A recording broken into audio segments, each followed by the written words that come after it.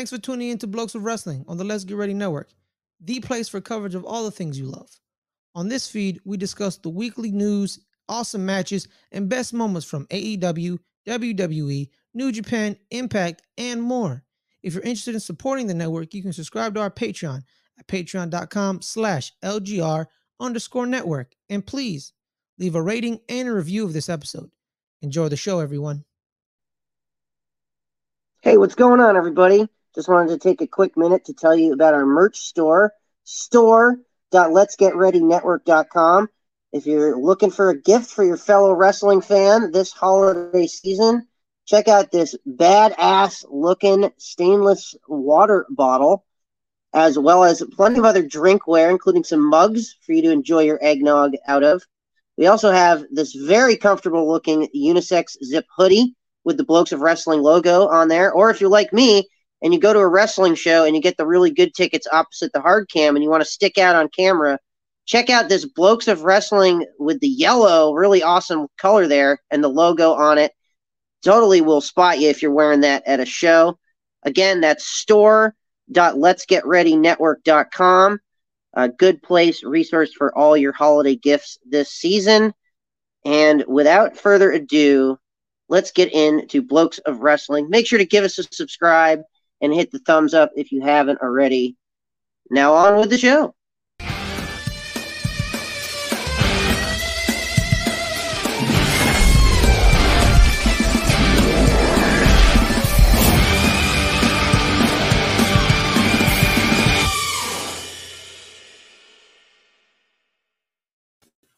Hey, what's going on, everybody? Welcome back to another episode of Blokes of Wrestling.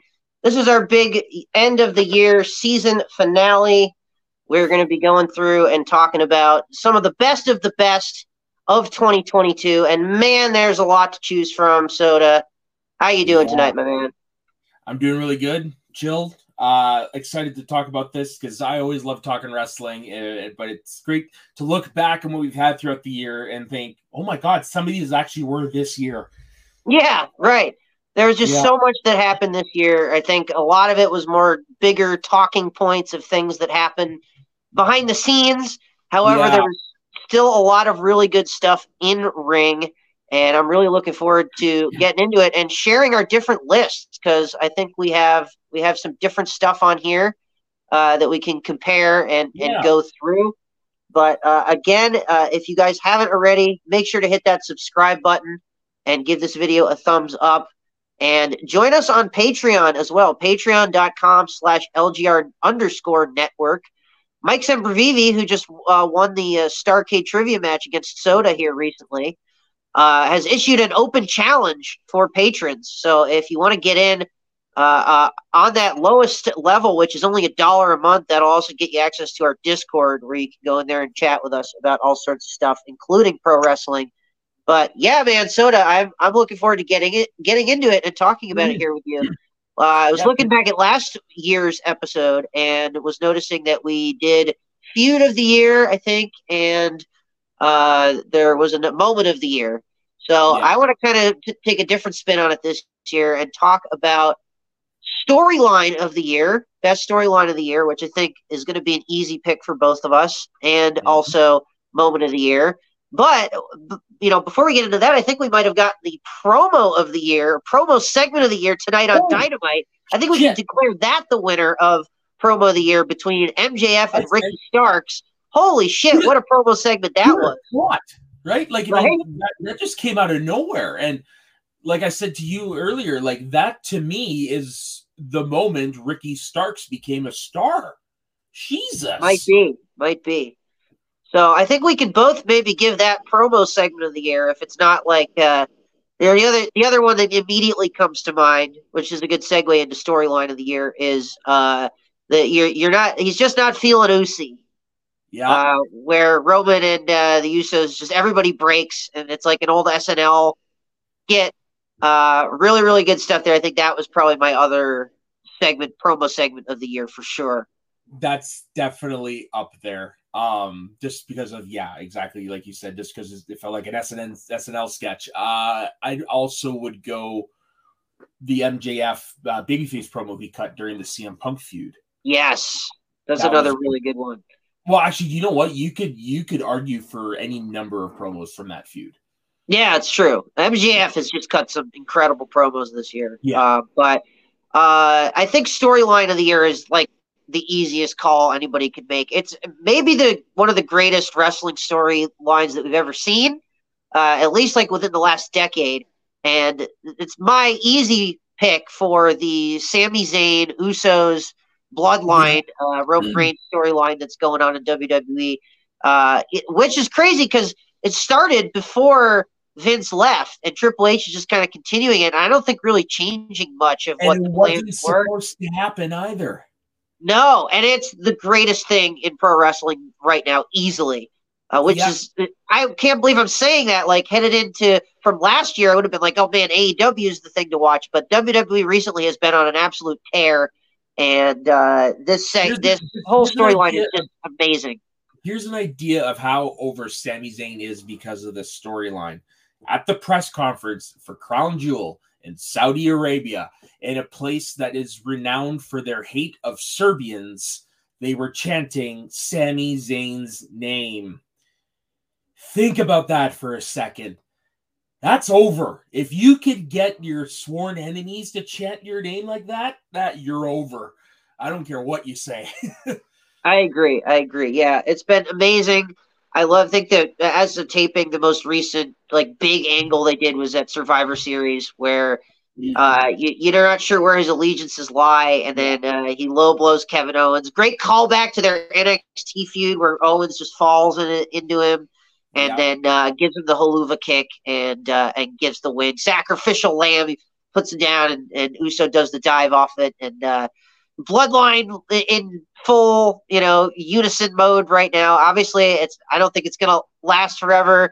I think they're going to turn on Sami Zayn eventually, and man, the heat that's going to get once that finally does happen, and then give it a big moment to Owens and Zayn at WrestleMania where they beat the Usos for the tag team titles. Man, something to look forward to in 2023 for sure. Yeah, which if I don't know if you're ready to start our list because I am, because that's a good segue. My number 10, because my number 10 is the men's war game match. Well, we didn't talk about moment of the year, but I think we could segue it into these matches that we're going to talk about. Yeah. So I'm going to lead the conversation forward here to starting with our number 10s. Yeah. And that is a good segue, Soda. I will let you start with your number 10 match of the year. Yes, so it is the men's war games, the very first time on the main roster in WWE, with arguably some of their biggest stars going right now. And the reason why this is on the list is because of the storytelling throughout the match, because Dagan nailed it right on the head during the intro there. That you didn't know which direction Sami Zayn was going to be leaning going into this match. And of course you had the relationship with Jey Uso, who despised him. So that it made it interesting. So when it was supposed to be Jimmy going into the match for the second man, he stops him and says, "No, Sammy, you go." That was pretty cool because all of a sudden you could see, okay, how is him and Jay going to work together? And, of course they had their moments or whatever. And then later on in the match, Jay accidentally super kicks Sammy and, oh no, what's going to happen here? But then just when Kevin Owens has the match won, Sami Zayn stops it in one of the most ingenious ways ever because he doesn't hit his best friend, but he also saves the tribal chief where he just stops the ref, just stops him. Holds his hand back as he's about to make the three. And everyone's just fucking looking genius. at him like, oh my God. It was such a great moment. And then all of a sudden he low blows Kevin Owens and A2 Brute. Look at that shot. Man. Match is over. Roman finally accepts him into the family, hugs him. Jay welcomes in, hugs him, the whole celebration. It's perfect. It's wrestling perfection, really. From a storytelling perspective, exactly. It's arguably in that sense, I would say it's the best War Games in terms of the story throughout the match. It's a good pick. I think that's like another good pick for moment. It's not my moment of the year, but it's a moment of the year for sure. Definitely moment of the year, yeah. Yeah, and it's a really good pick for number 10. We have honorable mentions as well that we can go through at the end, but and we'll talk about them throughout. But yeah, I would probably put that in my honorable mentions. but very, very, very good. I thought the match itself overall was like good. It wasn't like amazing, but it was good. But just the ending and the way that the whole booking went with the finish and everything really made the show for me. So exactly, if it felt like a movie in a way. Yeah, it really did. Yeah. So my number 10, as we go back and forth here, I think we'll do it like you do one, and then I'll do 10, and then 9, and then we'll pop back to you for your number 9. But I'm gonna go with a match that probably not a lot of people remember because it happened all the way back on January 29th, and that was at the Rev Pro High Stakes event, and it was Will Ospreay taking on Michael Oku. If you guys haven't checked out this match, I highly, highly recommend it. I think Dave Meltzer gave it like 5.5 stars. It's just talk about good storytelling. The storytelling throughout this match is really, really well done with Oku. He's got his girlfriend out there, the fighting babyface that's trying to dethrone Ospreay, and this is like the most nasty, despicable heel version of Will Ospreay that you'll ever see in this match. He just does some heinous, heinous shit. There's one of the stipulations for the match, or the stipulation, was that the match could not be stopped for any other reason other than a pinfall or submission. So at one point, Oku's girlfriend tries to throw in the towel, but it doesn't matter because the match keeps going because the match can't be stopped. So the ref just waves it off, and Ospreay just like taunts Oku and then just tucks the towel at his girlfriend, flips off the camera, hits him with a hidden blade, like fucking 10 hidden blades in a row to get the win. Just really, really insanely good shit here. I gave this match my number 10 here. Just if you want to see Will Ospreay at the most diabolical heel that he's ever been in his entire career, check out this match for sure on Rev Pro, which is a show that probably hardly anybody watches, but they got some matches like this that are just amazing. They're kind of like New Japan's, one of their NXTs almost, if you want to call it that. It's like a developmental brand for New Japan. So Ospreay was their champ for quite some time. Recently lost the match. I can't remember who it was, some up-and-comer. But yeah, this match is definitely worth checking out. It's my number 10. Okay, I will definitely have to check it out because I have not seen it. Absolutely. But I will move on to my number 9, which I think, spoiler alert, might pop up again here later, and that is the match between Bianca Belair and Becky Lynch at WrestleMania Night 1. Mm-hmm. Man, this match was awesome. I think another classic from Bianca Belair at WrestleMania 2 years in a row now, following last year's match against Sasha Banks, which was I think on both of our top 10s last year as well. Another amazing moment for Bianca Belair winning the title here after sort of being squashed earlier in the year. A lot of fans not happy about that moment. They thought they buried Bianca, but when in fact Vince McMahon, again, while he was still in charge here at this point, there's like the one like decent long-term storyline that they've done in WWE at the end of his career, as well as like setting up the Roman and Sami Zayn stuff, obviously. But this match was just incredibly well worked by both ladies, and as you can see, Bianca here like turning the tide on Becky and putting her in the armbar, and then I think got the KOD victory at the end of this. But man, this match is definitely worthy. It was not in the main event slot this year of Night 1, but I think certainly worthy of being. And I think Soda, you might have more to say on this match a little bit later. But anything to add there? Yeah, I just want to say that just how I feel about it. Last year was Bianca saying, "I'm here." This year, this match was Bianca saying, "You ain't getting rid of me ever." Right, like here to stay. This is it. This cements her in the conversation. Yeah, she's gonna go down in the history books as one of those like, important characters, important superstars of this era of like, it feels like a very fresh women's division. It's felt that way ever since like kind of the four horsewomen emerged in NXT, where you had Charlotte, Becky, Bailey, and Sasha.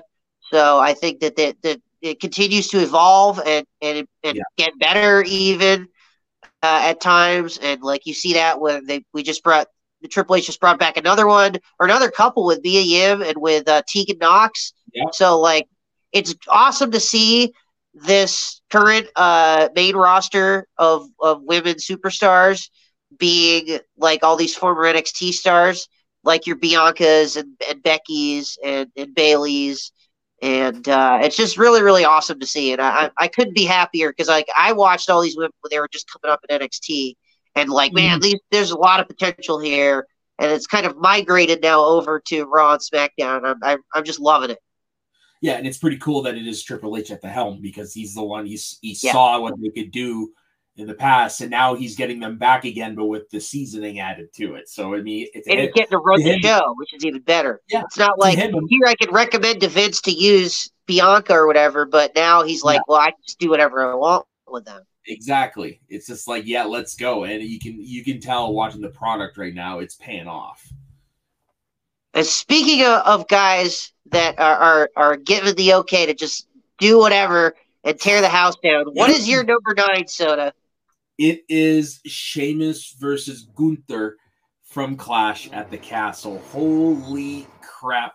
This match was a brawl. It was everything you wanted to be and more. And what I love is at the beginning, it was just this massive stare down between the two in the middle of the ring while the Brawling Brutes and the rest of the members of Imperium are fighting each other. Yeah, these two just went to war. Like, I don't think I've ever seen personally anything as hard hitting. Like I don't watch a lot of New Japan stuff, so I don't have a big scope when it comes to saying that. But this, oh my god, like we'll take a look at the picture here. Like Sheamus' chest bloody. They just went through a freaking war. Yeah.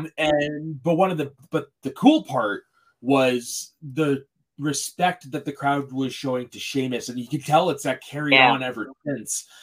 Basically acknowledging that Sheamus is a legend. He's officially earned that respect, and I don't think I do think he'll have a hard time getting booed again now. I think he's definitely a Hall of Famer, like 100%. Yeah, and like that performance just cemented that, and in front of his he's Irish, but in front of his home crowd, like. How cool is that? Yeah, very, very cool. Yeah, love this match. They beat the absolute crap out of each other. Definitely high up there in my honorable mentions list. Didn't quite crack my top 10, but I actually just watched it for the first time recently, and it reminded me of the match that Walter had against Ilya Dragunov a couple years ago in the empty arena era, where those two guys just beat the crap out of each other, where their chests are just like pouring open, like really, really hard-hitting stuff. And this match was similar in that regard for sure. But yeah, I love to see, again, both of these guys, I think now with Triple H running things, being utilized to their fullest potential. Mm-hmm. And you read reports that like Gunther was going to get buried by Vince if he hadn't left. So I'm just so happy that they haven't done that. And Triple H knows how to use these guys properly. Now it's just very refreshing to see. Yeah, the Brawling Brutes are some of my favorite, some of my favorites to watch right now on TV. They really are. Yeah, definitely. Again, speaking of entertaining WWE matches this year, Soda, what do you have for your number 8? So this match is one of those matches that has no right being as good as it was. This is a good way to put it. Sami Zayn classic, because pretty much it was mostly all him. And then Knoxville came into it at a certain point, but this is the Jackass match from WrestleMania. Which night was it? I don't remember. Night two. Yeah, night 2. It was the best match on night 2. That's right. It was the best match on night 2. Yeah, especially with a giant fucking mousetrap like that. Yeah, and you know what? It malfunctioned, but it still worked because of who was involved in it. Like, this was basically Jackass done live, and Sami Zayn just dove head first into it and gave us some great moments, like him crashing the Jackass Forever premiere. Like, And yes, Johnny Knoxville was the perfect foil for him. And this goes back to like the Royal Rumble and whatnot. Yes. This was just a fun hardcore match. You had your cameo from some of the guys from Jackass. You had Party Boy Pontius do the bit there in the ring, which was just like, oh my god. Yep. You had Wee Man suplexing Wee Man giving Sammy at one point. Giant it was, oh my god, just memorable moments. And it's like I said, it's a match that on paper you would never expect to be this good. You'd expect to be, all right, but nowhere near this good. And this is definitely going to be on my rewatch list because this is just fun. I love Jackass. For sure. There's no other better word I can describe to use this to explain this match to somebody other than just good fun. And it really didn't need to be much more than that. Like, they didn't need to do any crazy spots. The crazy spots were supposed to be silly and entertaining, and it's like something out of Jackass. And that's exactly what I got. I got what I expected and more because it was just that entertaining, And some of the stunts were straight from Jackass. Like you had the big palm, which I'm like, how could you not see that coming? But you're in the middle of the fun, whatever. And Sami Zayn getting thrown off the ring apron, off the ropes onto the table full of mouse traps. It's just like, there's a lot of greatest hits, and then there's a couple new things that fit right in. Nothing insane, but it's just it's so much fun. Yeah, I agree. I love this match. Definitely my favorite match of night 2 of WrestleMania. Yeah. And it's just crazy to think, as you pointed out, that they set this up during the Royal Rumble, and it was a feud that paid off from that. So pretty much. And and then of course, let's not forget Johnny Knoxville giving out Sami Zayn's phone number. and people actually calling him. Man, I wish that I had gotten a chance to like somehow get it at the right moment. I tried a couple times and just went to voicemail and said that it was full, but like I wish I could have somehow got the right time and called Sami Zayn and like just pranked him. I don't know what I would have even said. I would have been like, "Hey, you want to check out my podcast, Blokes of Wrestling?" And he'd just be like, "Oh, who the hell are you?" And just probably hang up on me. But yeah, good stuff. Good stuff there. It was at that period that I think people were like, finally, I don't know why it took so long, but like just this year, people realizing how great Sami Zayn is. Right. Like, really? I've known this for so many years, like watching him in NXT and even like El Generico back in the day on Ring of Honor. So, yeah, great year for Sami Zayn. 100%. Yeah, this is definitely, this year has been his ascension, so to speak. Yeah. Like, he's the most over babyface in the company, like, or in wrestling, I'd say. Yeah, right now, I think that's a good point. Again, like I said, think about it. Saudi Arabia, we're chanting his fucking name. Yeah, and it's because of that and how over it is. Like that, once the Usos do finally turn on him, man, just the nuclear levels of heat that's going to get.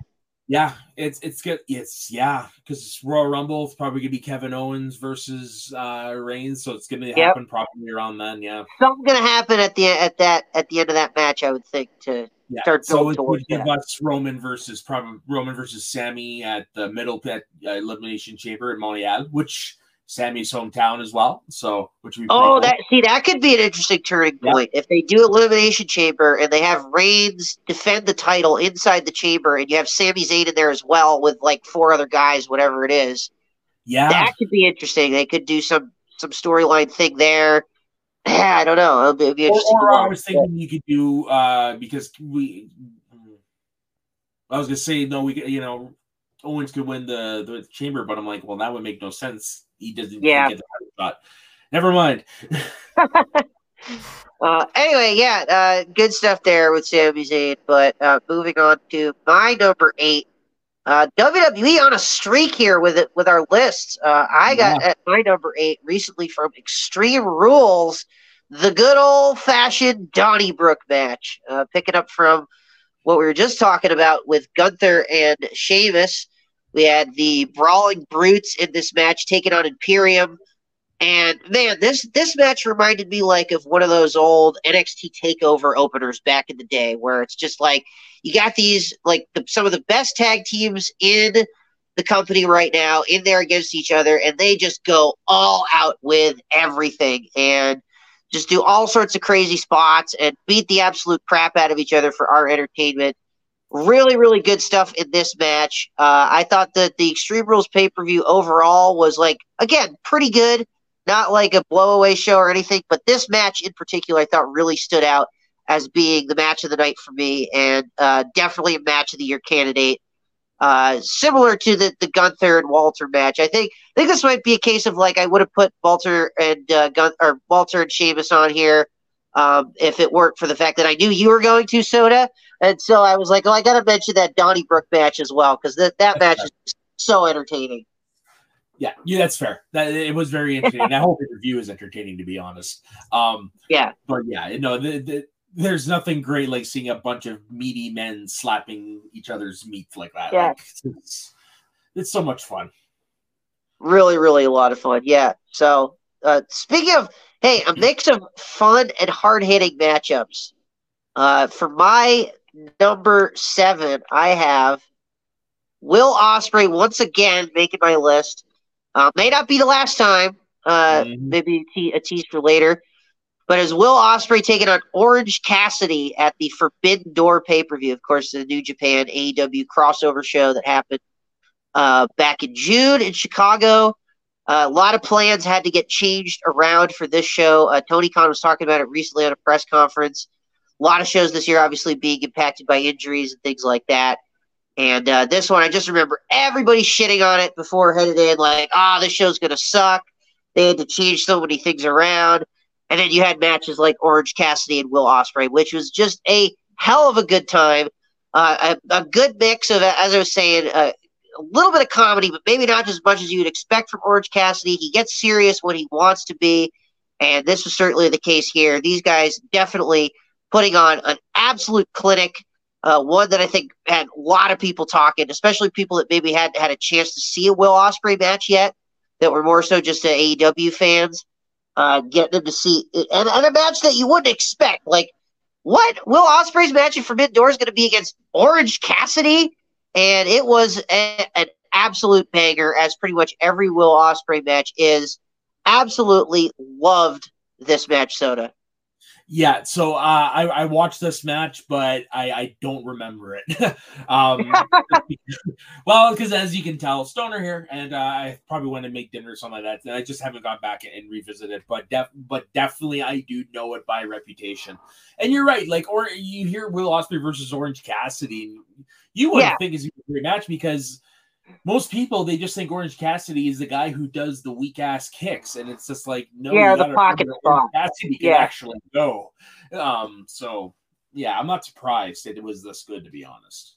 Yeah, again, like, Will Ospreay could pretty much do no wrong. I think he could have a match with, like a doll, a blow up doll or something like Kenny Omega did. It would be get 5 stars from Meltzer, but yeah, what do you have for your number 7? Now we finally got some AEW on this list. It's been crazy. Like, I didn't expect, like, going in again to this year that I would have so many WWE matches on my end of the year list and not as many AEW. But what is your number 7 for this list, Soda? It is Eddie Kingston versus Chris Jericho from earlier this year at forgive me, Revolution. Yes. Yes, from AEW Revolution. Yep. This was the start of what ended up being a really long storyline.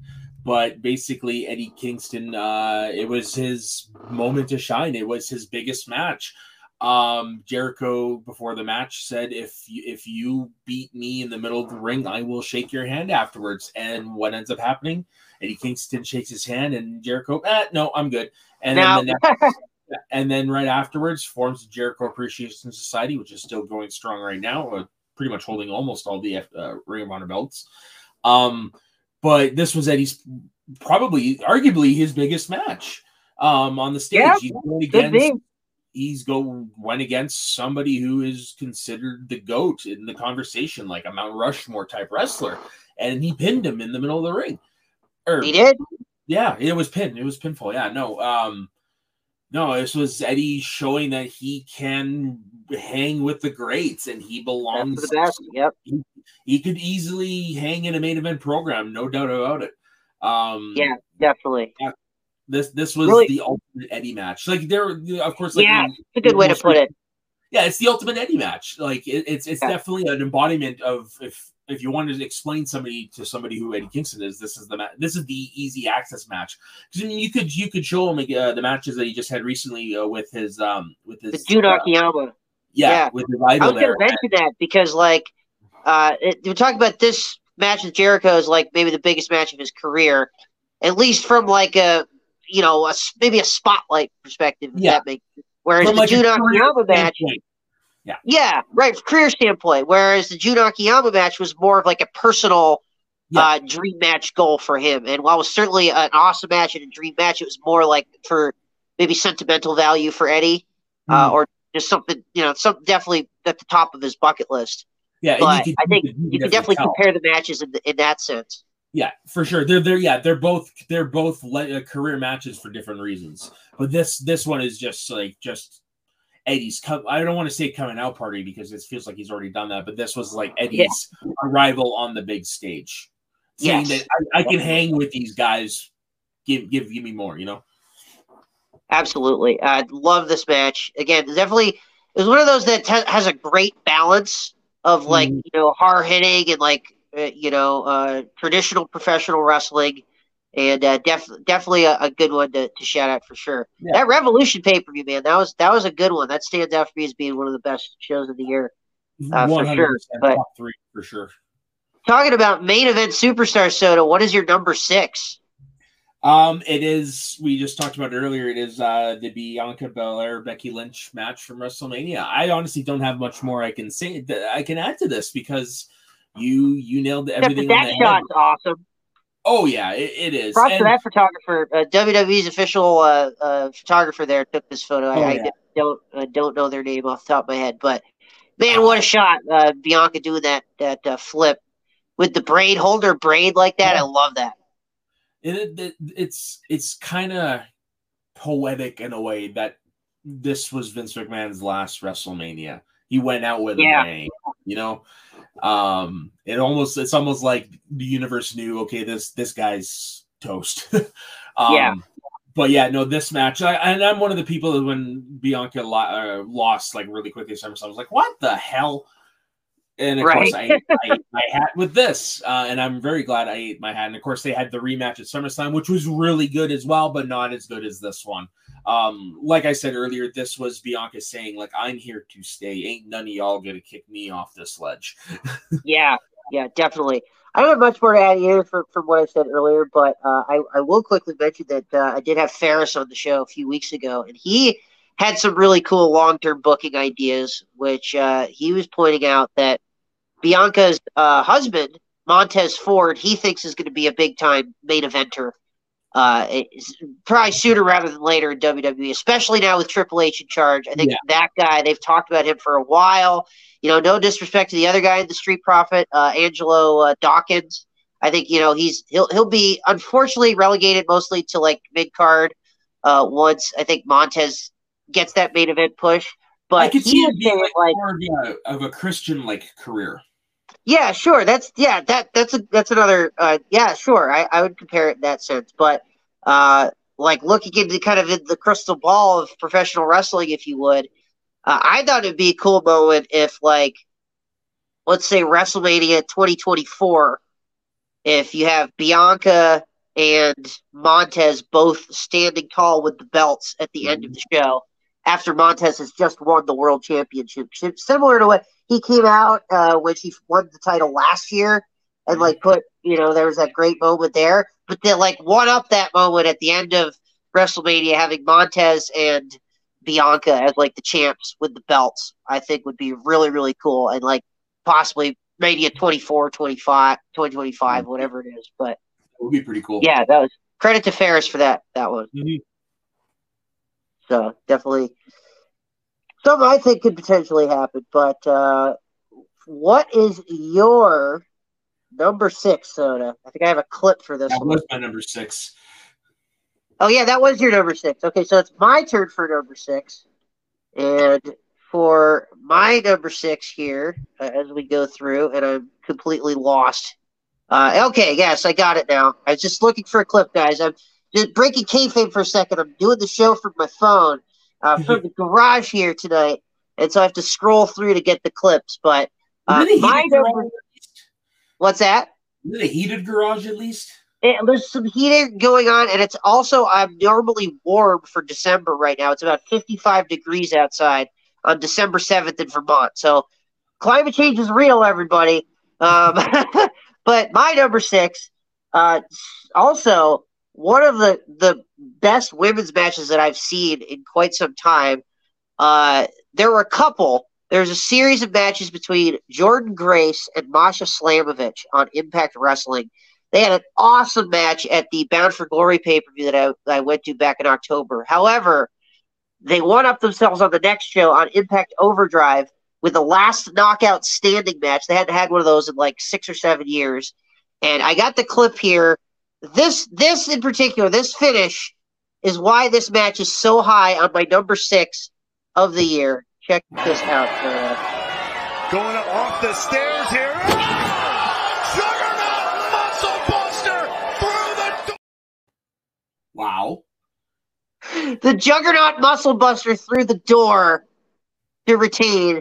Jordynne Grace just getting up to beat the 10 count, but Masha Slamovich stumbles and she almost gets back to her feet, but then just collapses after taking that bump. Holy shit, right?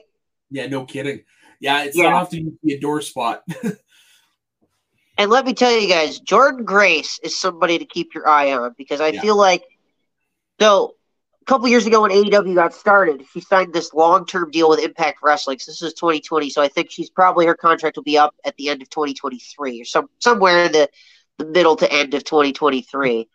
But she signed that contract. She had interest from AEW as well, but she didn't want to sign with AEW right away because she wanted to see how they were going to do first and if they were going to be able to be a major promotion. Well, it's now, I think, proven themselves as a major promotion. However, now with Triple H back at the table, I don't know. I feel like she's going to be a hot free agent that people are going to be really talking about towards the middle or later part. Because if you see what she just did there, Masha Slamovich as well, another one to keep your eye on. But Jordynne Grace in particular, really proven herself as a star this year with this run that she's having with the Knockouts title. So I would be surprised if you see her big time either on AEW or WWE coming up in towards the end of 2023.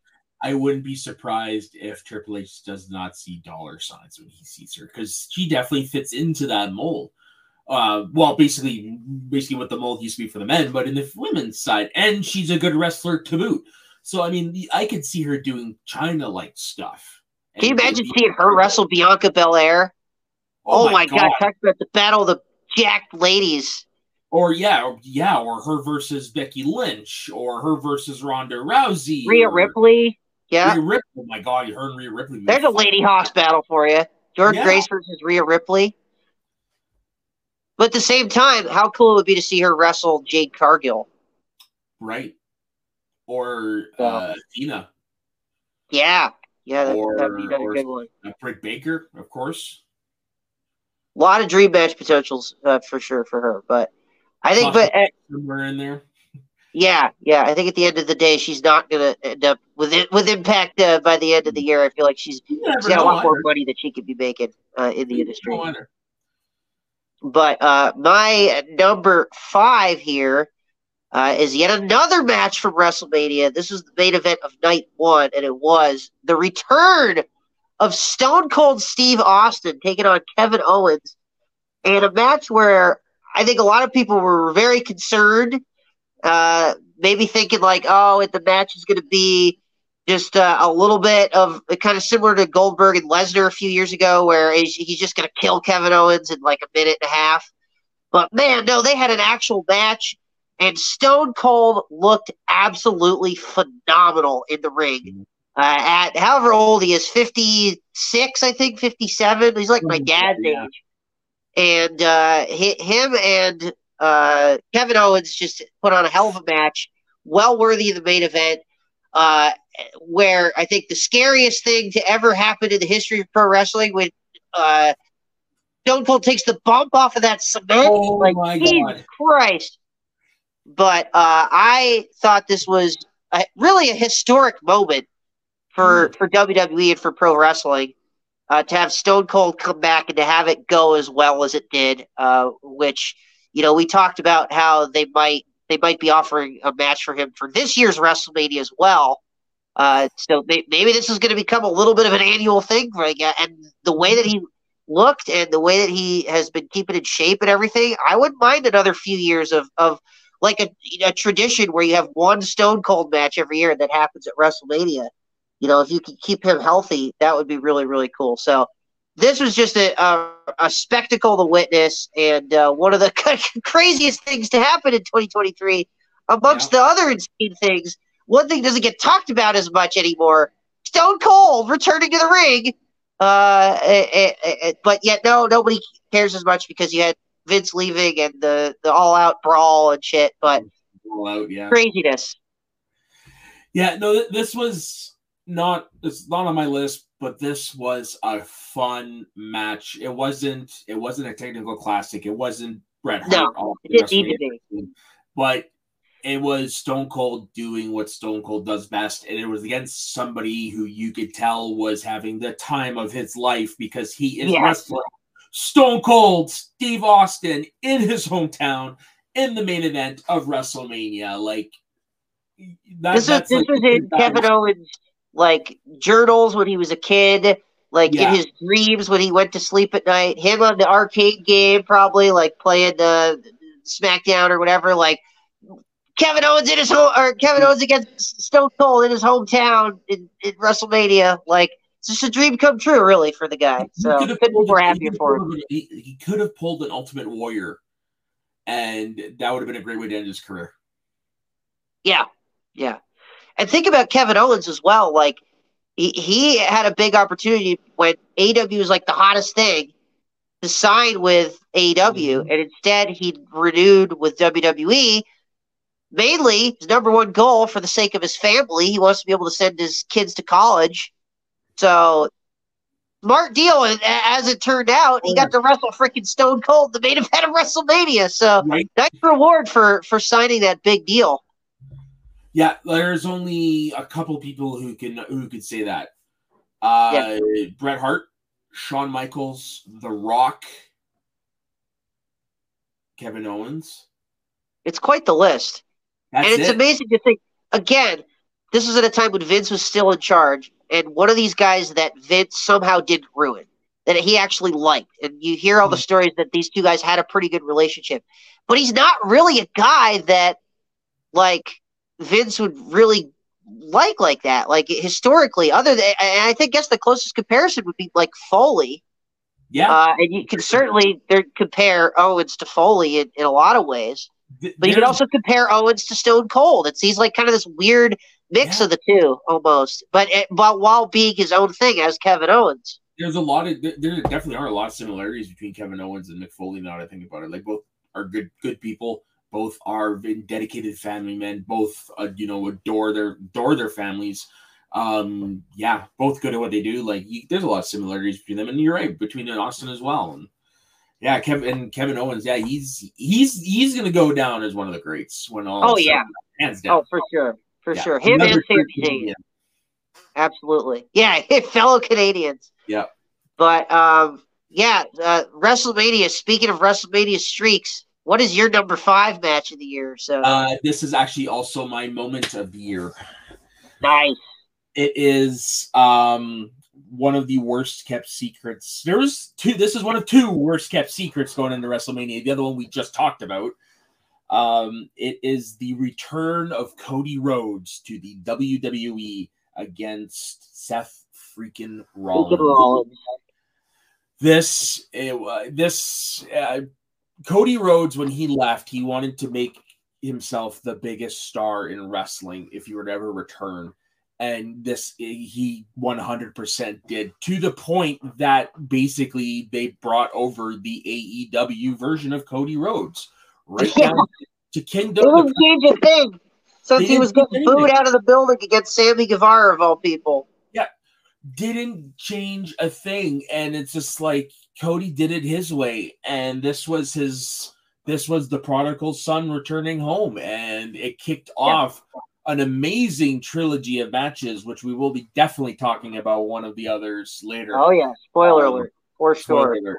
But yeah, no, this was great. Just the arena going black, and everyone's like, "What's this?" And then all of a sudden, you hear, "There's more than one royal family in wrestling." Royal family, yes. Wrestling has more than one royal family.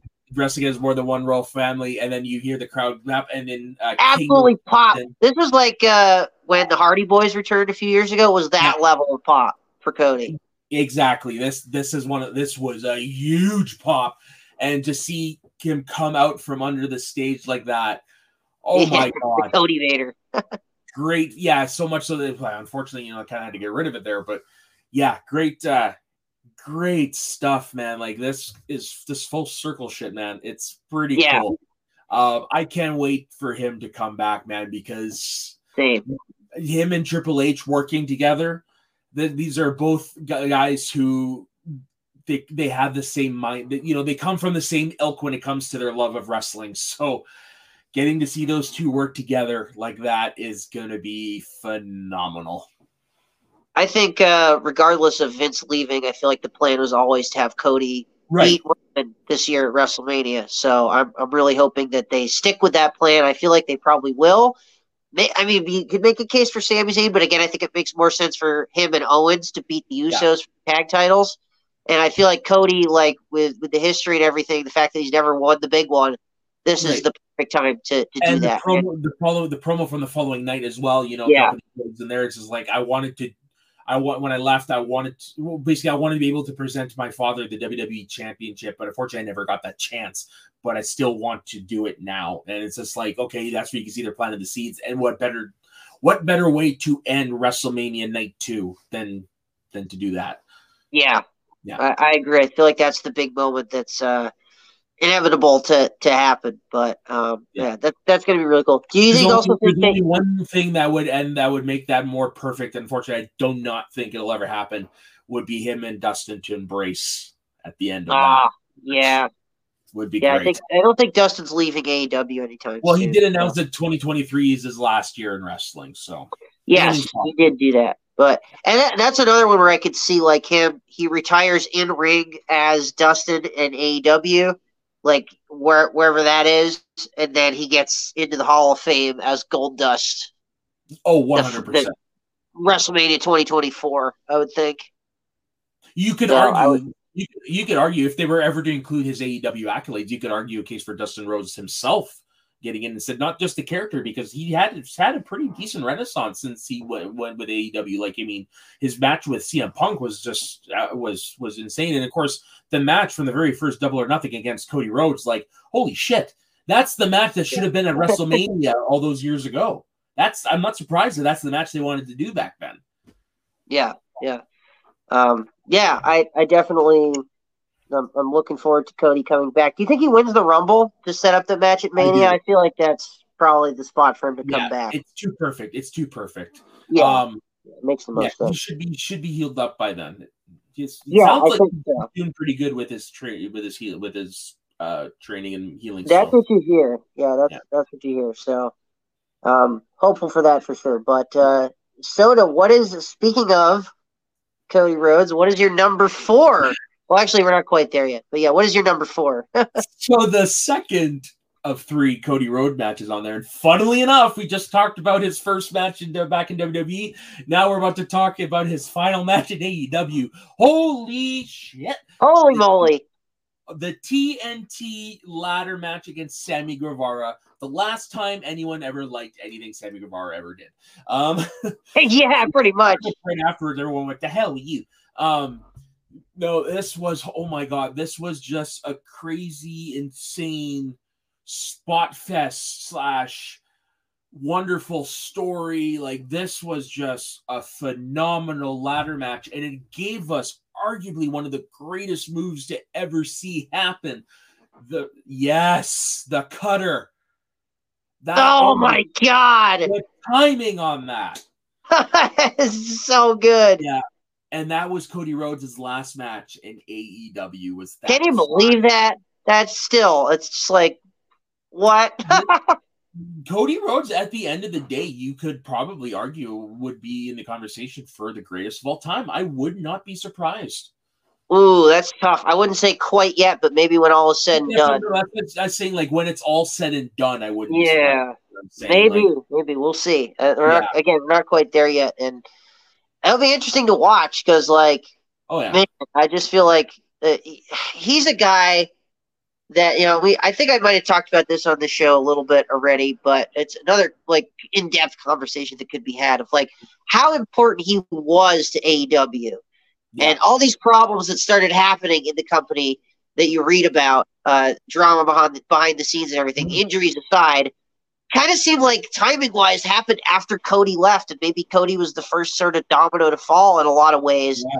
And, like, you look back at it, and, like, at the time, it was like, oh, AEW will survive. They'll be fine without him. And they have been fine, but kind of just barely. And it feels to me like he was more important to the company and the stability of the company, the foundation of it, than we really thought at the time, really. He was, on camera and off camera, the heart of AEW. What he was. You had the pillars. That was the heart. That's what the pillars are. That's what the pillars were. That's the roof of the pillars were holding up, was him in the middle, basically. Yeah. So, oh well, it is what it is, and he's going to get his big moment in WWE. So, when all said and done, that's, I think, maybe matters a little bit more in the long run. But for my number 4, I am taking it back to AEW for what was one of the most insane, one of the most lunacy-filled, fucking crazy matches of the year. And it was, of course, taking place, which the previous 2 years had Stadium Stampede. This year, emanating out of Double or Nothing in Chicago, was, of course, the Anarchy in the Arena match. Man, all sorts of crazy. Look at this this is just one shot of this insanity where they, they bust open like all the ring posts and they pull the ropes out and they strangle poor Bryan Danielson. Oh, the irony of this one. The irony of that. Yeah. And also crazy, this was like one of the first matches of the feud, which is seemingly never going to end. Maybe it will at this Ring of Honor show.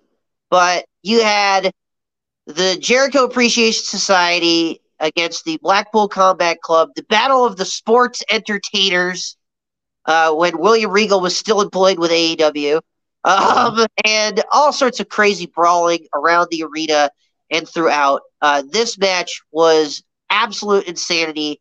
So much so that Dave Meltzer, he doesn't usually like these kinds of matches, actually gave this one 5 stars because of how freaking entertaining it was and how into it the crowd was, and the fact that it was kind of like the Stadium Stampede, which previously had been shot in like an empty stadium.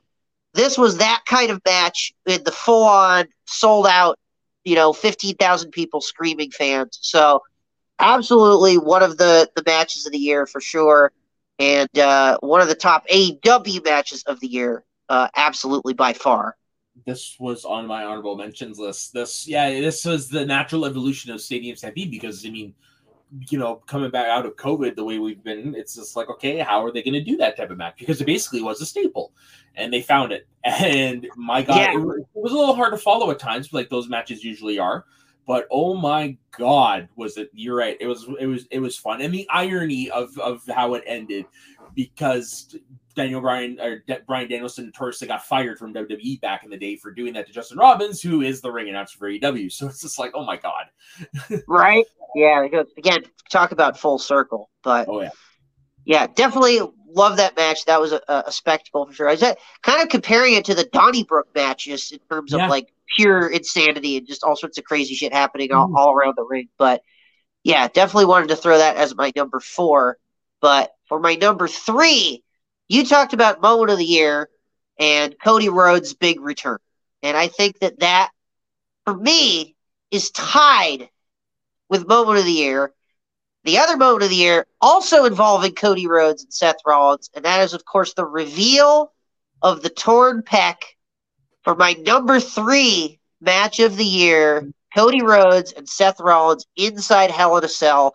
The collective gasp heard around the world when Cody Rhodes took off his robe, just like cringing, looking at it, taking off his robe to reveal the torn pec, and just everybody like, just all at once, like, oh, that is nasty. And the fact that he was able to get up and wrestle this match and have it be a 5-star freaking classic inside Hell in a Cell, one of the best Hell in a Cell matches that I've ever seen. Coming off a few years where Hell in a Cell has gone through some really, really rough spots, stuff that we don't really want to talk about involving the Fiend and stuff. But man, this certainly made up for all the bullshit. This match was absolutely incredible. These two guys wrestling, and under the circumstances, the fact that Cody Rhodes was able to do that, we talked about him potentially cementing himself as one of the greatest of all time. It's moments like this where he tears his pec. Most guys, that would be it. They'd be out for 9 months or however long it is. Cody Rhodes says, nope, let me go out there. I'm going to wrestle the match, and it's going to be a moment etched in wrestling history. And man, just I could not put over this match anymore. Loved this match, and blows your mind. Think about, really. I'm going to talk about it in a little bit. Okay, we'll get your thoughts on it here shortly. But let's move on to your number 3 match of the year, Soda. So my number 3 match is FTR versus the Briscoes 1. That very first Briscoes match I've ever seen. And to hear you, I remember when this match happened, you raving about it, and definitely going and watching it and living up to the hype 100%. This match, you look at the time, it's long, but it doesn't feel long. And this was tag team wrestling. This was the natural evolution of tag team wrestling. Like every generation has it. You had the Hart Foundation and the British Bulldogs in the 80s, and of course, Midnight Express, Rock and Roll Express. You had in the 90s or 2000s, you had Edge Christian, the Hardy Boys, you had the Dudleys. This generation, you have the Briscoes and you have FTR. These two make magic. They had, of course, the sequel this year as well, which wasn't as good, the 2 out of 3 falls, but you know, I agree. Goes in my honorable mentions. Didn't crack my top 10. And of course, it was just announced that the 3rd match is going to happen, which is a dog collar match, which is like, holy crap! Yeah, as we're taping this tomorrow on the Ring of Honor pay-per-view, it will be these guys again in a freaking dog collar match. Jesus Christ! Yeah, this match was just amazing. And of course, at the end, it had a little bit of a storyline angle with the Young Bucks coming back to Ring of Honor for the first time in years. But yeah, this is a match I would recommend as my favorite tag team match of the year for sure. Nice. Well, I want to do what you just did, and I will have more on this match here shortly. Yeah. But Soda, we'll move on to your number 2. I'll let you keep talking and finish your thought from what we were just talking about a second ago. What is your number 2 match of the year? Hell in a Cell, man. This is probably, I would say it's in the top 3 Hell in a Cell matches, along with Undertaker and Mike HBK, and along with Undertaker Mankind. I think personal favorites, Undertaker Mankind is still number 1, but I think this, from like a technical wrestling perspective, this is probably number 2. Yeah, right, because it's very hard to top the first one. But this is, I described it, this is Cody Rhodes' Michael Jordan's flu game. This is Michael Jordan's, this is an old school hockey reference, Bobby Bond winning the cup for the Toronto Maple Leafs on a broken foot in the 60s. This is a display that you rarely ever see. This man tore the pec off his bone, and because he couldn't do any more damage to it, he went and had a 5-star, the first 5-star match in WWE in a long time. A while. The last one was Johnny Gargano and Adam Cole at the NXT TakeOver in 2019. Yeah, the 2 out of 3 falls match, right? Yeah, the one that I got to see live. But yeah, well, you bastard.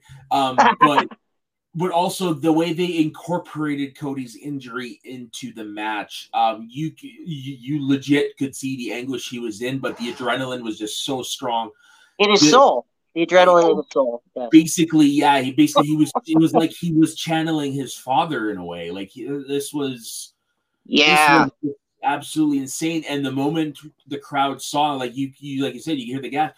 you can hear the air get sucked out of the room. I showed it to my coworkers the other day because I was talking to them about this list and stuff like that. And I showed them the moment, and yeah, just you could just hear the when he shows it because of all that bruising. You're just like, oh my god! And yeah, man, that's a legendary moment. That is Cody Rhodes has a lot of legendary moments. That's going to be the legendary moment. I don't think anything could top that outside of maybe winning the title of WrestleMania this upcoming year. I don't think anything could ever top that as like a defining Cody Rhodes moment is this Hell in a Cell match. Yeah, as I said, it's tough to pick between the two Cody Rhodes moments for match or for moment of the year. Mm-hmm. His return at WrestleMania or this performance in Hell in a Cell with the torn pec. It's like it's got to be. I think we should just be fair and call it a tie. Pretty much, yeah. Cody Rhodes is responsible for the moment of the year. Take your pick. Yes, moment of the year, Cody Rhodes. There you go, everybody. Yeah. He had a really good 4-month Spanish. Like you had that Sammy match against Sammy, and then you had your trilogy against Seth Rollins right afterwards. Like you could make an argument for Wrestler of the Year still. Yeah. Even with the torn, man, it's too bad because if it wasn't for that, he probably would. But maybe it would. Maybe this helps. He would have been in War Games probably. Yeah. But incredible year for this guy. I think it's going to be an even better potential year for him in 2023 once he's able to come back. And really looking forward to it, man. There's amazingly a lot to look forward to with WWE these days. So right, yeah, it's awesome. Yeah, good stuff. Well, for my number 2, I don't have really that much of a clip or image for it, so I just have the match graphic. But for me, you talk about wrestling perfection, right? And last year, it was tough for me to pick between the tag match and the singles match for my number 1 and number 2. And so I thought I'd kind of flip it this year because last year I went with Danielson and Omega as my number 1. I think maybe a little bit of slight attendance bias put that one just over the top for me. But this year, I'm going with what I thought was the best professional wrestling singles match of the year as my number 2. It might be a little bit of a hint for what my number 1 is. But it is Will Ospreay, once again, taking on Kazuchika Okada in the G1 Climax Finals. This was the finals that I had booked at the very beginning of the tournament. I said, man, it's got to be the finals. Everything makes sense. It lines up for these two guys to collide. And while I thought maybe it was time to finally give Ospreay that big win, I think it makes a little bit more sense to kind of hold on that for now. New Japan likes to be really slow with these things, maybe even more slow than AEW.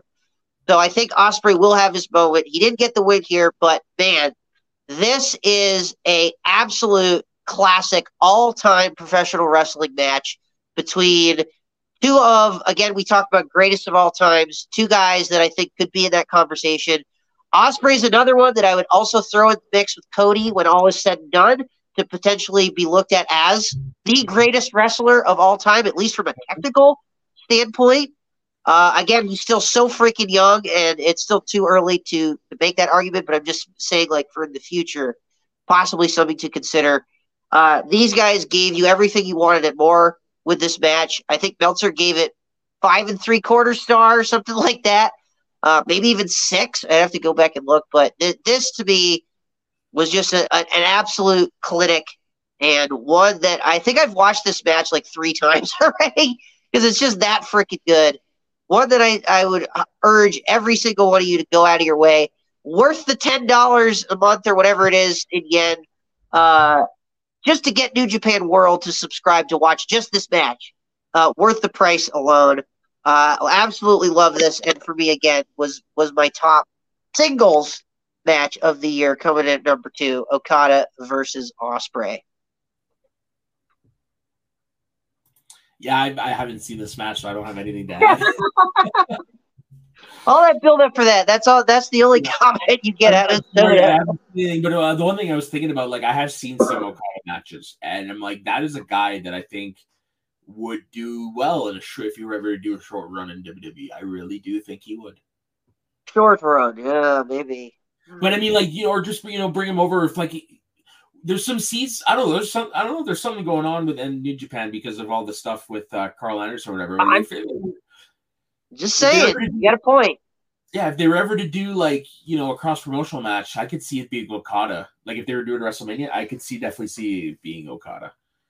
I don't think this might sound crazy, but I don't think it's crazy as it sounds. I think there's potential for New Japan and WWE crossover matches to happen on the same card that you have AEW guys and New Japan guys. Yeah. I think everybody is open to working with New Japan at this point. Mm-hmm. And just because of the talent and because of the history surrounding the company. And I just don't think it's out of the realm of possibilities that we're going to see a show where you have WWE guys and AEW guys on the same card as some of these New Japan guys. Mm-hmm. And, yeah, man, we'll wait and see. But I think it's something to look out for. But before we move on to our number one matches of the year, some honorable mentions that I'll throw out there. We talked about FTR. The match they have against Aussie Open at the Royal Quest event, which took place on October 1st, a couple months ago.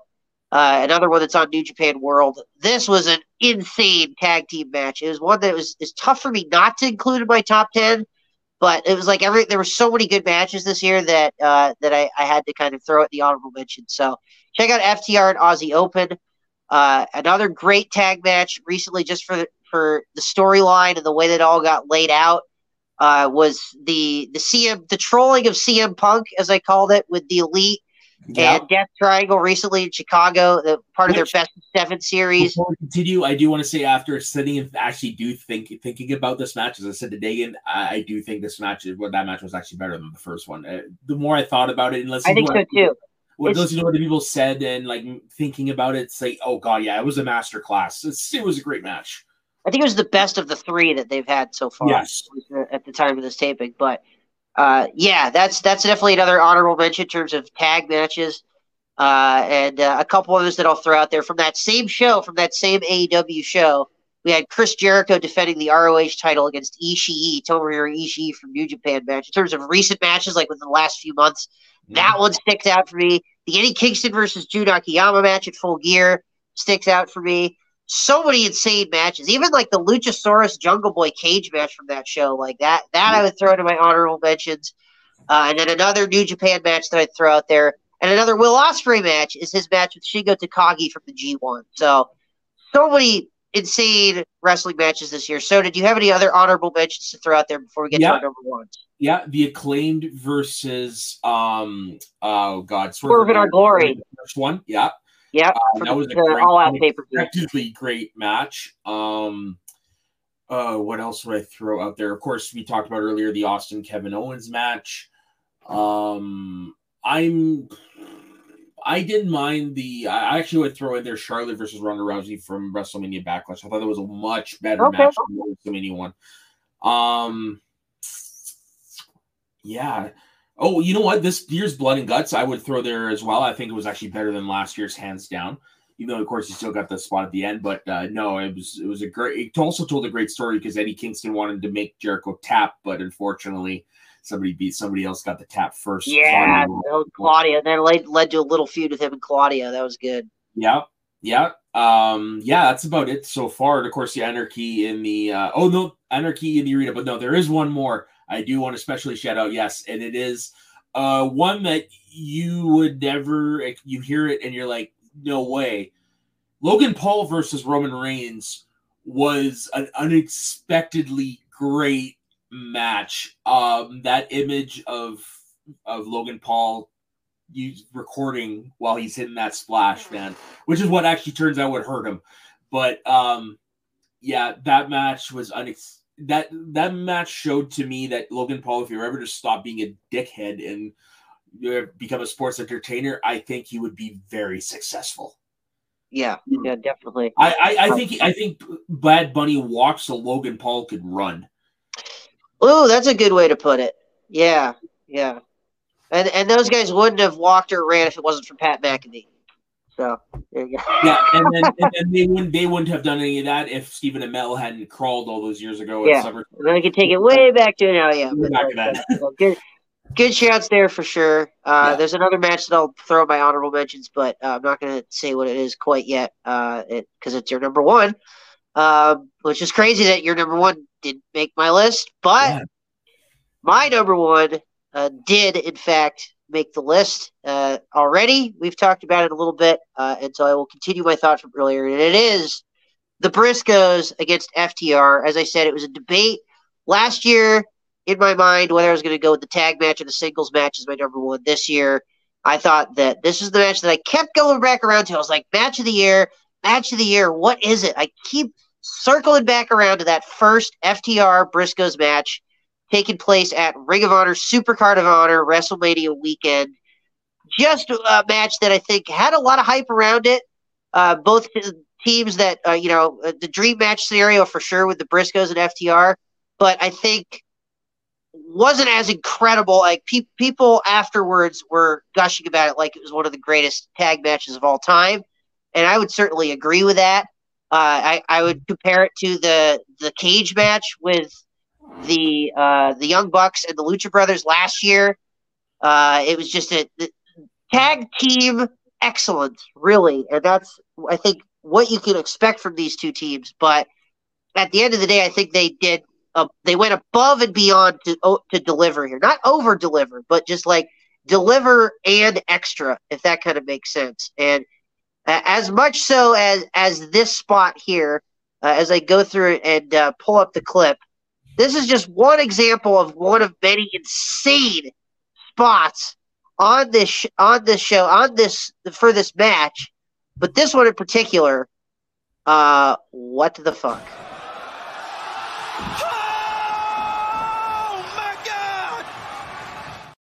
And I got that, oh my God, from the classic from Colt Caprice there. I think that's his name. But man, what the fuck? Just straight onto the floor, basically. Like, yep. Uncle Dax went through hell that match. Yeah. No, all these guys really showed. They were all gushing blood by the end of it. And again, honorable mention for their second match that they had. We haven't seen the dog collar match yet, so man, maybe both of us will have to edit this and say a little editor's note here at the end. Actually, our number one of the year was FTR Briscoe's dog collar match, but we'll see.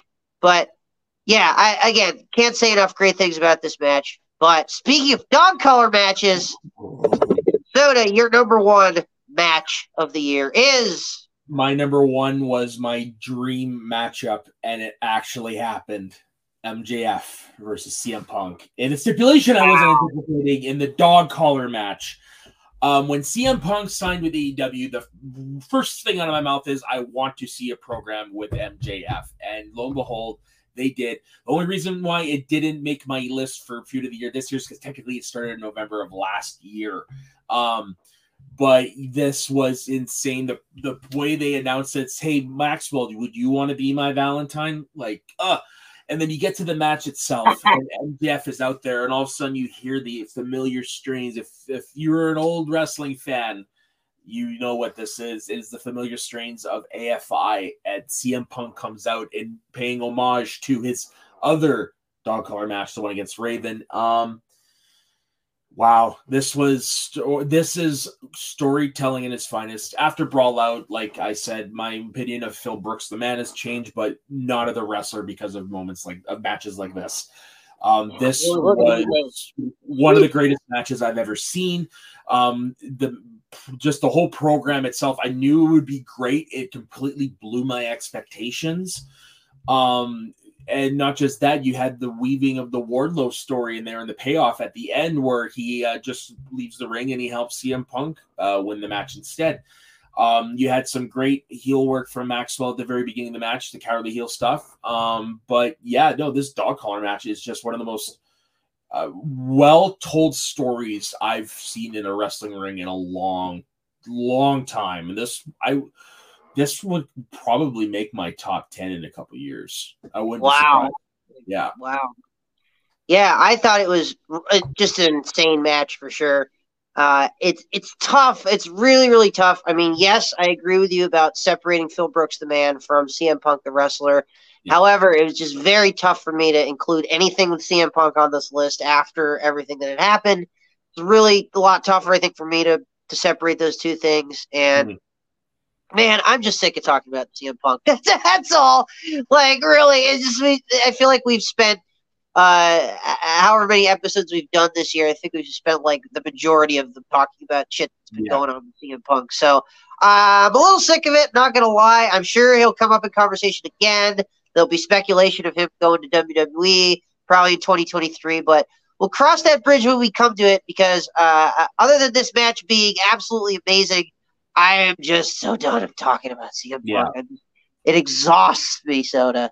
Me too. It's exhausting. This man has given me so many gray hairs. This kind of level out the ratio a little bit this year, having to talk about him all the fucking time. God damn, CM Punk! What a fucking year you've put us through, man. That man, though, technically started the little tit-a-tat with the what was I looking? What was the word I'm looking for? You know how everyone was bitching that, saying that CM Punk's camp was unhappy with the shenanigans. Technically, CM Punk started that when he said during the commentary, "Oh, my hand hurts." Yeah, come on. Yeah. Well, I think that's pretty much going to wrap up our list. A lot of really, really great highlights this year. 2022 has been potentially the most insane year in professional wrestling history. Like, just the Vince shit alone, the Brawl Out stuff, the Stone Cold Steve Austin, Ric Flair's final disaster, Cody, MJF, Moxley, all sorts of just insane stuff that happened in 2022. Combat Club. And you know what? We didn't even talk about Hangman Adam Page and Bryan Danielson. That happened this year. That did happen this year. So long ago. Yeah. And we barely scratched the William Regal stuff. Yeah. That's something we didn't even get a chance to cover on the show. But man, what a freaking year this has been. Yeah, and it's like, what years? Like 2001. What the fuck is in store for 2023 after all this? It's definitely going to go down as one of those years. Like 2001 was one of those years because that's when WCW got acquired. You had the Invasion angle, like that's the year you remember. WrestleMania X7, of course. 1985, the Rock and Wrestling Connection and WrestleMania 1. Like it's definitely going to be one of those years that's vastly remembered. And yeah, it's going to 2023 is going to have a hard time topping it for sure. Yeah, but I can say the full year Triple H at the helm, so I mean, you never know. Yeah, that's going to be exciting to watch. And also, what I can say about 2023, guys, is that I think we have some really, really exciting and fun plans for this show for Blokes of Wrestling in 2023. Yeah. A lot of stuff that we will announce later on, but I think that both of us have earned a break, a little bit of a holiday break. Yeah. From all this craziness. I know we still got the Ring of Honor pay-per-view, and we still got the NXT show, which I don't really care about NXT. Yeah, I'm not going to watch it. And we got AEW Winter is Coming. So I'll watch that. Yeah, we still got a little bit left of 2022, but I am just, again, thoroughly exhausted from talking about it all. But wanted to say thank you so much to everybody who supported us this year and has helped our show grow and do all sorts of fun stuff, bringing in guys like Mike Sempervive for the wrestling trivia. That's definitely a thing that we're still going to go and keep doing as my light goes out. And I'm completely red. Soda, the Fiend has come back. He's coming for me. What the fuck? The lights are red. That's me signifying I'm coming for that WrestleMania match. I will take anyone on that. Wow. Well, there you go. A challenge issued here. As I feel like Aleister Black is about to super kick me in the head from the side as the House of Black invade my garage. Yeah. But Soda, any other final thoughts or messages of cheer and greeting this holiday season as we wrap up and head into 2023? Just be kind to each other, man. Like that's all you can do. Just don't be a dick. That's my only advice for 2023. Just be kind. like I said, I'm looking forward to what we're getting in store 2023. It's gonna be interesting. It's gonna be fun. It's gonna be a wild ride. It really, really is. I cannot wait to continue to talk more and more many more hours about pro wrestling and all this crazy stuff that happens in 2023.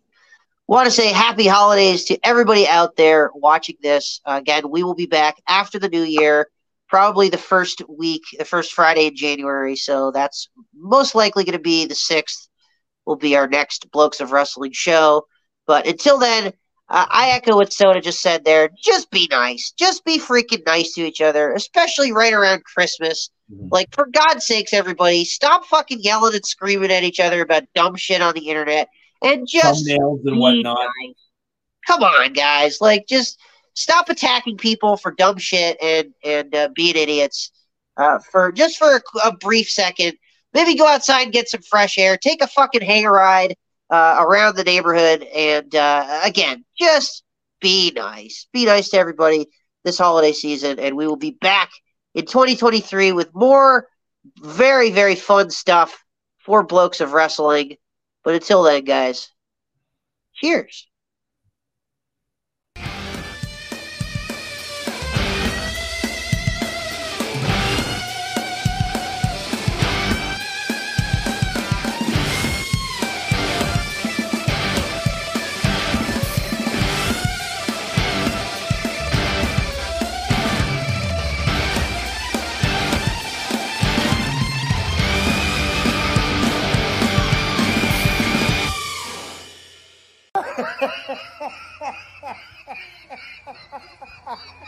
Ooh, ooh.